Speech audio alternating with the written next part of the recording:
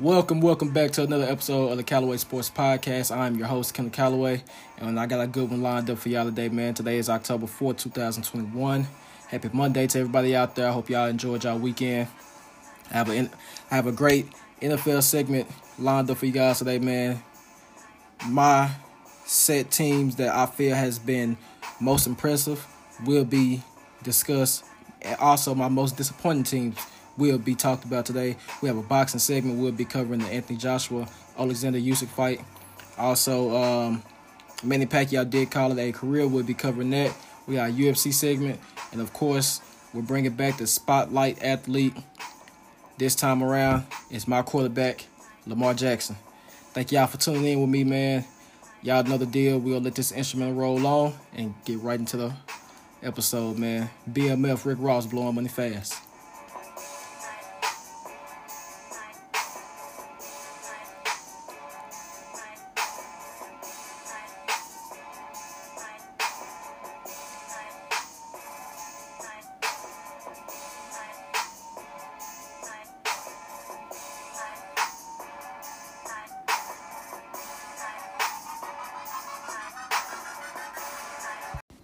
All right, man, let's jump into this first segment, man. Most impressive teams is the title. Let's get right into it, man. You know I got to start off with the Arizona Cardinals, man. Arizona Cardinals are the last undefeated team in the league, man. And I think it's clear to see right now that they're the best team in the NFL. I know it's still kind of early, but, you know, we have enough evidence throughout these games that proves us right. You know what I'm saying? Everybody that stands with me, who agrees with me when I say that the Arizona Cardinals are the best team in the NFL. Here's why, man. Right now, they have the most dangerous offense in the NFL. You got Kyler Murray, who is a dual-threat quarterback, can run the ball. In my opinion, he's the second-best rushing quarterback behind my quarterback, Lamar Jackson. But the difference between him and Lamar, he's a much better thrower. You know what I'm saying? His mechanics, his vision, all of that is much better. And behind him, you got Chase Edmonds and James Conner. They have a two-headed, running back tandem back there, man. Both of those guys have looked good to start the season off. And then also you look at his targets, Christian Kirk, DeAndre Hopkins, A.J. Green. A.J. Green looks like he's enjoying football again.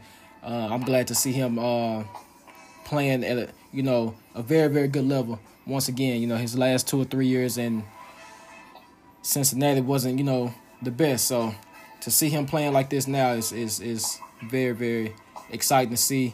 But they hands down are my most impressive team to start the season off, man. That offense is top of the line. Also, you got a very good solid defense with J.J. Watt and Chandler Jones and Buda Baker, Isaiah Simmons. Have a very, very good team that's really just put together over there. But moving on to the next team, man. The Buffalo Bills, the Bills Mafia, 3-1 to start the season off, man. And the first thing that I think of with the Bills is just that tough defense, man. They have a very, very, very tough defense. Of course, Miami is not, a top-of-the-line team, but still they shut those guys out yesterday. And I mean, they've looked good just to start the season off, period, man. I mean, their defense is rough and rugged. And then, you got that great quarterback that goes by the name of Josh Allen leading the way. You got Devin Singletary in the backfield. Stephon Diggs, top 5 receiving the league. Wherever you put him at, he has a true number one target. And just the way that they've put everything together in Buffalo, I don't really see them slowing down too much. The chemistry is there. Everything is just falling together for them. And truth be told, as of right now, they look like the best team in the AFC, hands down. Next on the list, man, is the Las Vegas Raiders, man. The Raiders have looked good, man. I seen that week 1 against my Ravens, even though I did feel that, we could have played a lot better if we had, some of the pieces that we were missing on the offense and the defensive end. It doesn't take away what, they were able to do offensively and defensively. That front line, man, it's a solid defense over there. And they have an improved offense, man. Derek Carr looks very, very good. Got Darren Waller, Henry Ruggs, Hunter, what's the guy's last name? Hunter Renfro, and I believe it's Brian Edwards. You know, they have a very, very good team over there, man. So shout out to the Raiders, man. They're looking good. Max Crosby and those guys on defense. All in all, it's a good, solid team. Next on the list, man, and this is for everybody who says that I'm a Cowboy hater and anything like that. It's the Dallas Cowboys, man. They had a very, very good game yesterday. They had a very good game to start the season off, even though they didn't win against Tampa. But all in all, I think the biggest question about the Cowboys would be their defense. A lot of people felt like, their defense wasn't, top of the line, and, they lost DeMarcus Lawrence. But defense has improved and shocked, in my opinion, probably everybody in the league except them. I truly believe that the Cowboys believe in themselves, believe in what they can do. It shows when they're playing football. You got guys like Trayvon Diggs, Michael Parsons, Jalen Smith. All these guys, it's a lot of guys there that's playing hard. They're playing to win, and that's what you need from Dallas. You got some guys within these last few years, me personally, I feel like watching Dallas whenever I did watch them, just didn't really play to win. And they got some rough, rugged guys that really want to play to win. And when you have a leader like Dak Prescott leading the way, it's going to be great. Zeke has looked great. I've always been one of those guys that said, the disrespect to Zeke is, I feel like it was too much. I feel like with his skills and his talent, once he got, a good, healthy offensive line back in front of him, he would be okay. But then they also have a dual threat when it comes down to the backfield with Tony Pollard. And then, you look at that awesome receiving core that they got. Amari Cooper, CeeDee Lamb, Michael Gallup when he gets back. You got Cedric Wilson, who's able to make plays. You got the two tight ends, Dalton Schultz and Blake Jarwin. All in all, Dan Quinn, to me, gets the biggest round of applause. The offense has always looked good to me when it comes down to Dallas. My only issue was that they worked Zeke back into the offense. I just felt like they couldn't win with Dak throwing 45 to 50 passes like they did in week 1. But you get Zeke his touches, his 15 to 22 touches. You get him over 70 yards a game. You get Dak to throw over 275 to 300 yards a game. I mean, he's very, very efficient when throwing the ball. So, why not, man? But all in all, very, very solid team. Dan Quinn gets, definitely, the biggest recognition to me because he's always been a defensive type of, coach. I never felt like he was a head coach, but he's a defensive coordinator. He has that Cowboys defense looking very, very good right now. I love what he's doing. So shout out to Dallas Cowboys. And last, even though they lost yesterday, man, the Carolina Panthers, without Christian McCaffrey, still, their offense is very, very good over there. Sam Darnold had to get out of New York to really show what he's able to do. I think that, he's able to do that now with, targets like DJ Moore and Robbie Anderson, Christian McCaffrey. I love what he's able to do. So shout out to the Panthers. They've looked good to start the season off. They're 3-1. The Cowboys 3-1. And let's move on to the most disappointing teams to start the season off, man. And they're not the most disappointing, but I wanted to start this list off, with the Kansas City Chiefs, man. They're 2-2 to start the season off, and like I said about the Cardinals being the most dangerous offense in the league, it was the Chiefs for the past 2 or 3 years with Pat Mahomes and Tyreek Hill. They had Sammy Watkins. They got Mecole Hardman, Travis Kelce, best tight end in the game. They were looking like the best offense, and for the past 2 years, I've been one to say to beat the Chiefs, you got to, score. You have to be willing and ready to score 35 and up, and just to see what teams are able to do against them defensively, playing shell coverage, playing deep, and forcing them to have to run the ball, which they don't really have a strong run game. It's, starting to show just small holes in their offense. I do believe that Andy Reid and those guys can adjust, and when they do adjust, it's going to be a rude awakening for the rest of the league, especially the AFC. But as far as the defense goes, I think the defense has always shown kind of, had, small holes, but the offense was just so good that they weren't really exploited like that. So now when you have the offense not on the field as much and the defense really has to play, even though they have great guys like Chris Jones and, Tyrann Mathieu and all these other great players over there, I think the defense is starting to, the cracks and things like that are starting to be exposed. So you got to get some things that's going to, patch that up.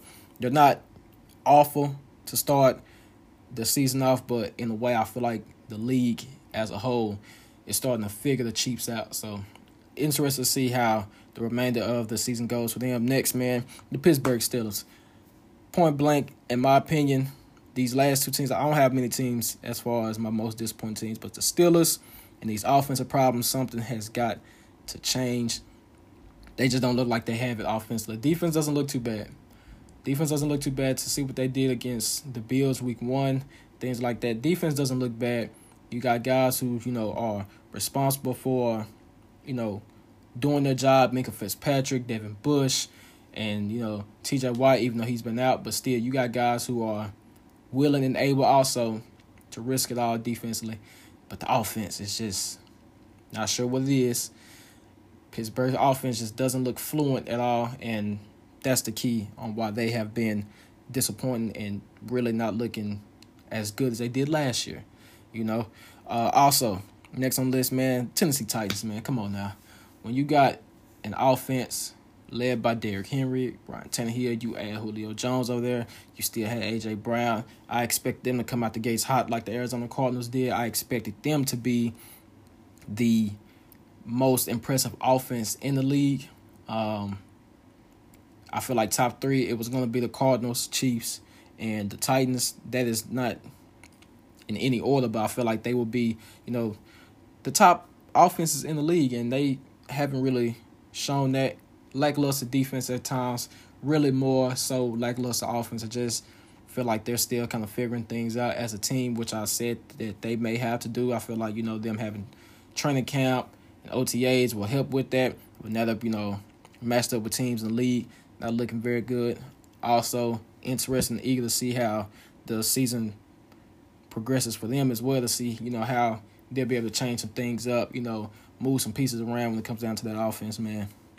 But that's the NFL segment, man. Let's get into the boxing segment coming right up next. Anthony Joshua, Alexander Usyk, and the great Manny Pacquiao coming up next.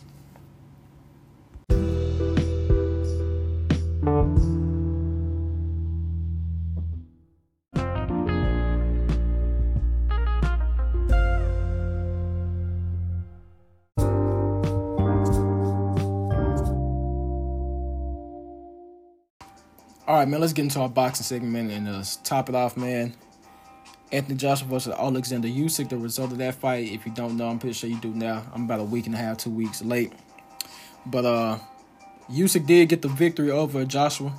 I did lean more towards Joshua to win. I feel like, if he had the right game plan, he could really show Usyk some things that he hasn't seen before. But I also honestly, I have also believed in Usyk. I have always been a boxing fan who has truly believed in, skills pay the bills, and I've always said skillfully, Usyk was the better fighter, and he showed that in the fight. What Joshua showed me, truth be told, in a way, I feel like Anthony Joshua has peaked. That could change, but I just feel like his fighting style, he already had, a pretty good base, a good, foundation to start his boxing career off. He's improved in, what he has started, but I don't really believe that nothing new has been added to his game, and that's why I feel like he may have peaked after the second fight with Andy Ruiz. Not sure, honestly. He may have peaked even before then, but we do know that a rematch was in the contract for those guys, so I'm pretty sure that the rematch will happen sometime next year. I just don't see how a rematch would look any different right now with what Usyk was able to do, what I feel like he was going to come in and do. the great lateral movement, constantly giving Joshua a hard target to really just look at and throw it. And I feel like the movement kind of knocked Joshua off as far as defense goes. Joshua hasn't always been the best defensive, heavyweight boxer, but I feel like he's been more defensively responsible in the past. But I just feel like Usyk's style just created way too many problems for him. A lack of head movement from Joshua. But if Joshua wants that rematch to look any different than the first fight, which I really don't believe much will change, what Joshua has to do, man, he controlled the center pretty well, within those first few rounds, landing some good shots here and there. Usyk was just, I feel like he was in more of control of the fight. But what Joshua has to do, man, he has to jab, man. I'm for one who I truly believe once you're able to establish a jab, everything else comes behind the jab. If you watched a boxing fight with me, If you watch Errol Spence fight, once he starts to get that jab pumping, everything comes behind the jab. Jamal Charlo, same way. Once the jab gets a landing, everything comes behind the jab. So Joshua has to be able to land a jab, not very, very often, because as Southpaw fighters fight, if a right-handed fighter jabs more, then, most likely they're going to shoot the straight left down the pipe. But it's just for Joshua to use his jab to just establish range, establish the distance. I feel like he didn't do that in the first fight. And he also needs to nullify Usyk's movement. If he's able to stop Usyk from, moving as much as he did, the great lateral movement that he's always been known for, if he can slow that down, a few body shots here and there, I feel like his attack to the body wasn't good enough. Got to slow Usyk down, keep him from just being able to dance around you. Nullify that movement, cut him off a little bit more, put him more in the box, establish the range, go to the body a little bit more. And last, work the right hand. As right-handed fighters, their best punch is their lead right hand against us Southpaw fighters. So I just didn't see him throw it as a lead too often. I feel like, sometimes just putting it out there, letting, Usyk know that it's there, along with controlling the distance and range, he'll be able to control the fight a lot more in a rematch. If Joshua can't do those things, then the rematch will look the exact same as this one. I feel like Usyk would just continue to build on what he's, the foundation that he put on in the first fight. So, that's how I feel about, the Usyk and Joshua fight. I would like to see the rematch. I love Usyk. I love Joshua. I would have liked to see Joshua versus Fury. I don't really see that happening too much now with him losing this fight. I feel like Usyk is, the new dog in town, and I truly do believe that, he'll hold those belts. But next on the list, man, and it's the last portion of our boxing segment, man, it's the great Manny Pacquiao. The great Manny Pacquiao did retire from boxing just last week. And, with that being said, I felt with the fight with Ugas, I felt, fans of boxing and fans of Manny Pacquiao knew just the vibe that was given off after the fight, the way he answered questions. We knew that this day was coming sometime soon. Manny could have retired 5 years ago, 4 years ago, 3 years ago, and still have, still been okay. Manny has been a bona fide first ballot Hall of Famer anyway. But for him to fight this long into his career just shows how much of a fighter he really is, how much of a champion he really is, and how much of a warrior Manny Pacquiao is, man. I felt whether it was Errol Spence that he fought in his last fight, I felt like these last 2 years, Manny Pacquiao was going to retire anyway. But Manny Pacquiao retires with a record of 62 victories with 8 losses, 39 coming by way of knockout. Manny Pacquiao has won 12 world titles in his career, over 8 divisions. He is the only man to have done that. He's the only man to have won titles in 8 divisions. And when you really know boxing, you're not a casual fan, you think about that. You think about 3 division world champions, 4 division world champions, 8 divisions. I mean, Manny started boxing when he was about 15 years old, 15 to 16. He was about, just over 100 pounds. So Manny came up from like 106 to 112 to 116 to 120.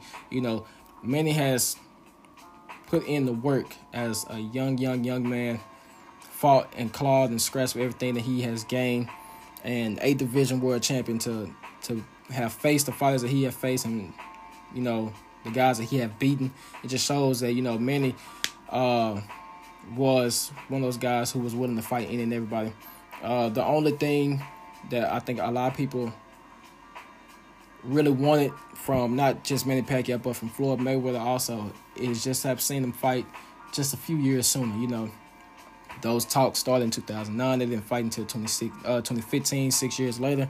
I mean, if we could have got the Mayweather-Pacquiao fight in 2012 or 2013, would have been nice. But, you know, after, you know, Marquez had defeated Manny, a lot, you know, the hype kind of died down. A lot of people felt like, you know, Manny wasn't going to be the same. And, you know, that door was kind of closing for Floyd as well. You know, we knew that with that Showtime deal that Floyd had, that, you know, once that cleared up, Floyd was going to call it a career as well. So, still, you know, it's great that they were able to fight. I just would have liked to have seen it just a little bit earlier. But just to name some of the few guys that Manny has faced, the biggest name Manny has faced, and some of these guys he has beaten over the years, man. Erik Morales, he fought Erik Morales 3 times, won the last 2 meetings. After losing the first one, he just made each and every fight, the last 2 fights, easier and easier to, you know, beat Erik Morales. He fought Juan Manuel Marquez, his greatest rival, 4 times. He won 3 to 4, I believe. No. The first one was a draw, I believe. I have to go back and see. I believe the first one was a draw. Second one he won. But, you know, they put on classics each and every time that they stepped into the square circle, man. Marco Antonio Barrera defeated him. Oscar De La Hoya, where everybody, you know, counted Manny out, said the Manny was too small. Oscar was too big, too strong. He picked Oscar apart and retired Oscar De La Hoya. He slept Ricky Hatton in the second round.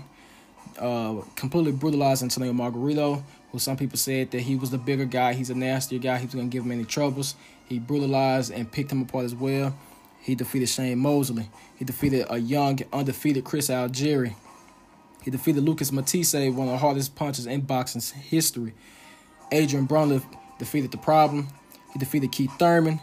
And, of course, he did lose his fight, but still he was able to get into the ring with Floyd Mayweather Jr. Manny has put on great fights over the years. You know, not to mention he has fought Miguel Cotto. He defeated Cotto. He defeated Joshua Clottey. He defeated Brandon Rios. He defeated Timothy Bradley. You know, Manny fought the best of the best. Sucks to see Manny retire, but when you look at Manny's career, it's a job well done, man. It's a job well done for somebody who came from where Manny came from. He was dirt poor, and now he's running for president in his home country. I take my hat off to Manny Pacquiao. He's one of the guys. And if you know me, I wasn't the biggest Manny Pacquiao fan growing up. Manny, you know, definitely grew on me. His style grew on me. Great fighter, man. All-time greats. Manny's resume speaks for itself. You can put Manny's resume against pretty much anybody's resume, and it'll stand alone. Truth be told, what Manny has been able to do in his career is top 3, top 5 of all time. Enjoy retirement, Manny. Thank you for everything that you've done for the sport of boxing, and I wish you the best, man. Coming up, man, we got our UFC segment. After that, our spotlight segment, man, so y'all stay tuned. We go finish up this episode.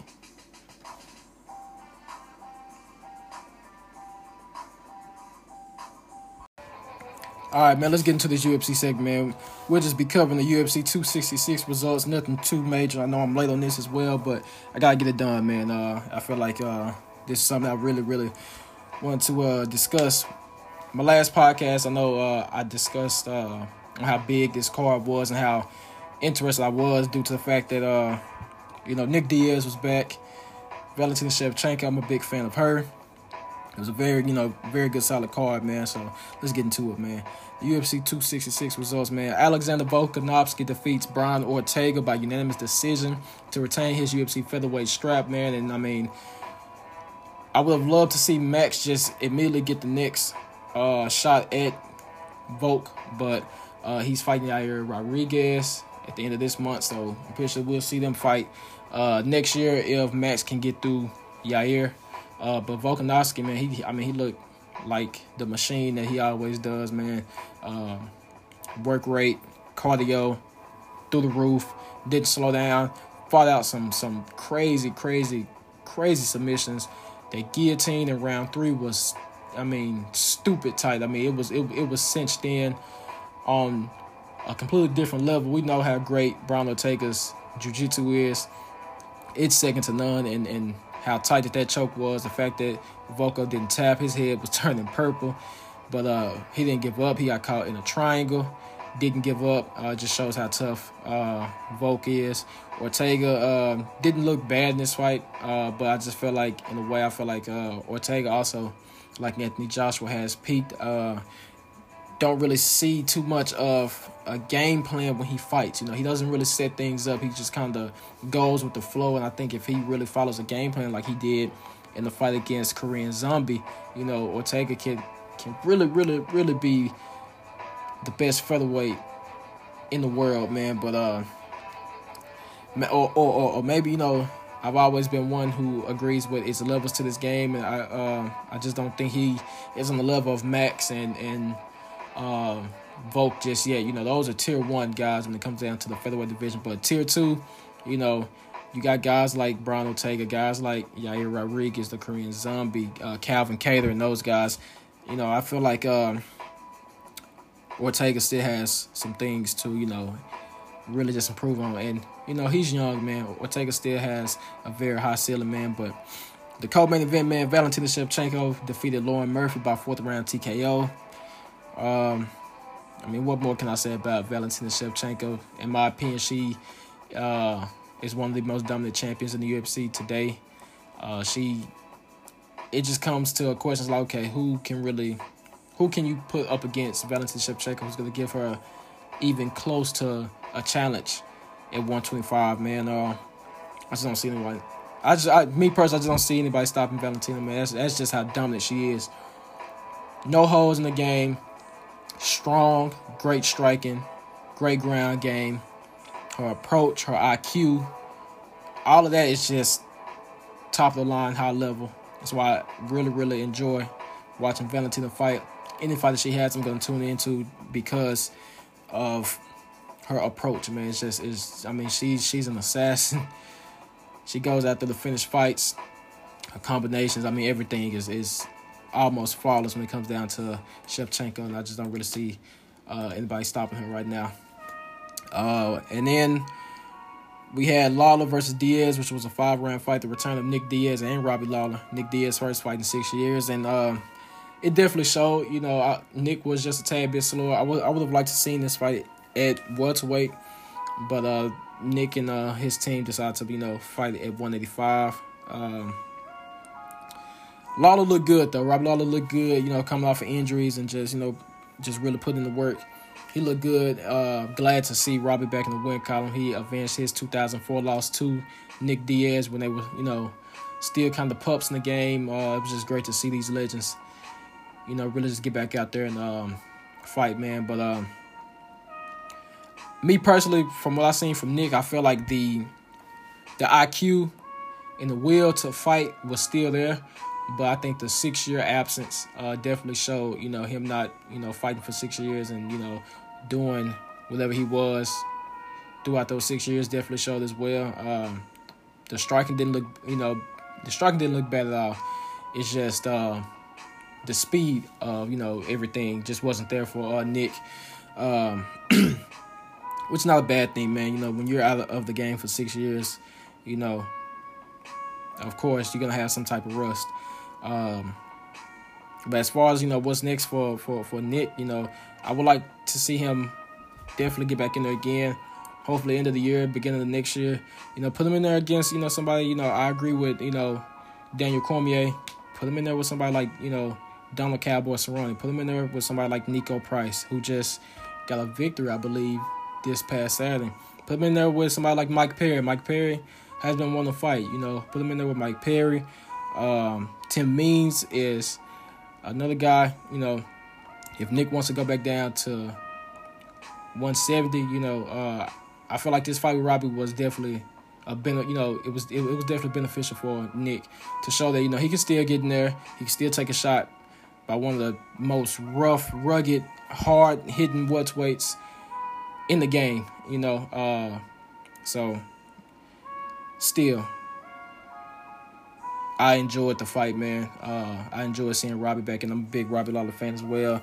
And as far as what's next for Robbie, I feel like you give him somebody within that 10 to 15 range, just to keep him active, keep him fresh. And, let's see if he can work his way back into the top 10, man.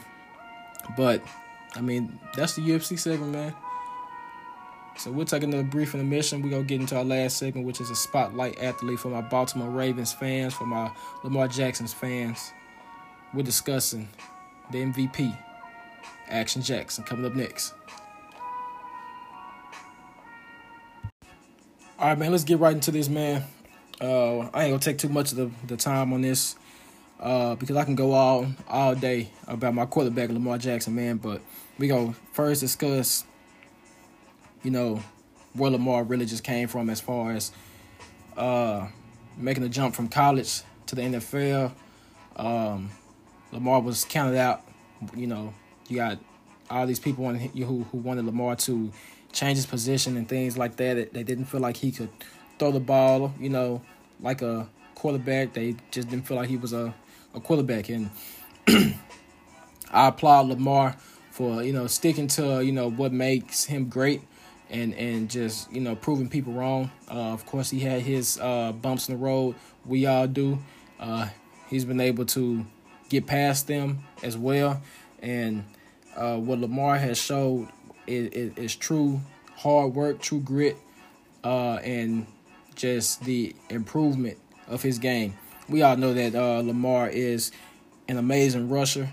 He showed that in his MVP season. He showed that throughout, his entire football career, not even just in the NFL. But the leaps that he has made as a passer since coming to the league, it truly shows, man. Right now, man, through 4 games this season, Lamar has 1,077 yards with 4 touchdowns, 279 rushing yards. He has a 3-1 record. And what I love to see from Lamar that I have seen this season is just one thing I've seen is there's not many, Greg Roman hasn't really called that many design runs for Lamar to start the season off. I feel like they could have went to it a little bit more in the Week 1 game against the Raiders. But, hey, the pass is a pass. But he's much more of a willing passer. His mindset of wanting to be a passing quarterback, he knows how great he is when it comes down to rushing the ball. But for him to, want to pass, to want a passing touchdown over a rushing touchdown just shows, who he is as a player. But the improved passing of Lamar Jackson from last season to this season, from his first year to this year, it has been an improvement each and every year.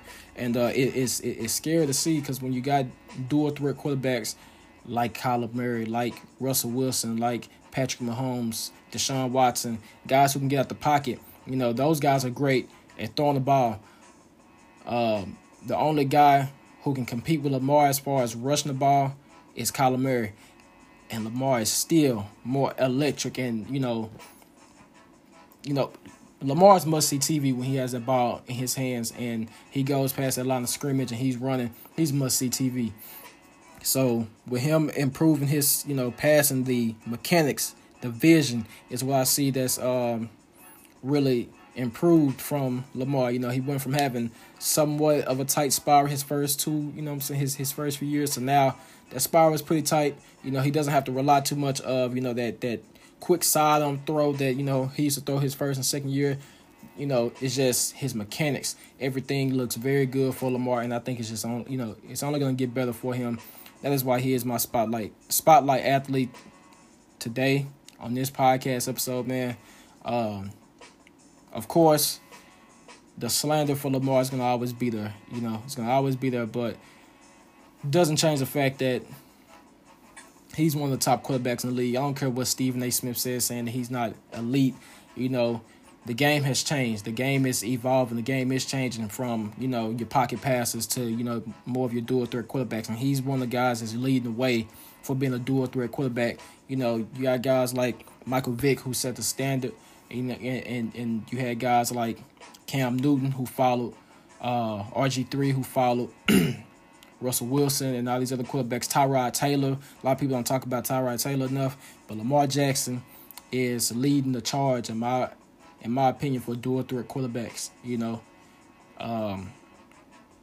I'm eager to see what my quarterback can do for the remainder of the season. I still think he'll be a MVP front runner, even with some of the missing pieces that he has on the offensive end. I still think he's gonna do great things. He's got a lot of targets to really just go at, and yeah, man, like I love what I'm seeing from Baltimore with the cards we were dealt to come into the season, man. All these injuries, Marcus Peters, Gus Edwards, J.K. Dobbins, Justice Hill, it's cool, though. We're going to continue to press forward. We got a great quarterback. He's a great leader. And as always, man, look out for them birds, man. Look out for them Baltimore Ravens, man. It's Ravens flock. But I thank y'all for tuning in with me, man. This has been another episode of the Callaway Sports Podcast. And y'all know me, man. I am your host, Kenneth Callaway. Be sure to share this, man. Y'all know where to get this, man. I'm recording this on the Anchor app. But, if you got Apple Podcasts, you got Spotify, you got Google Podcasts, you can get it all there. Spread the word. The Callaway Sports Podcast is still taking up. We still on the way up. Nothing has changed. We only getting better, man. We're only getting better from here on out. And I thank all of my supporters. I thank you guys, the people who listen. I see that when, I look at my numbers and my analytics when it comes down to this. I thank y'all, man. Continue to do that, man. Continue to support me. I really, really do appreciate it, man. Y'all enjoy the rest of y'all week. God bless y'all, and may he keep y'all. Love y'all. I'm out.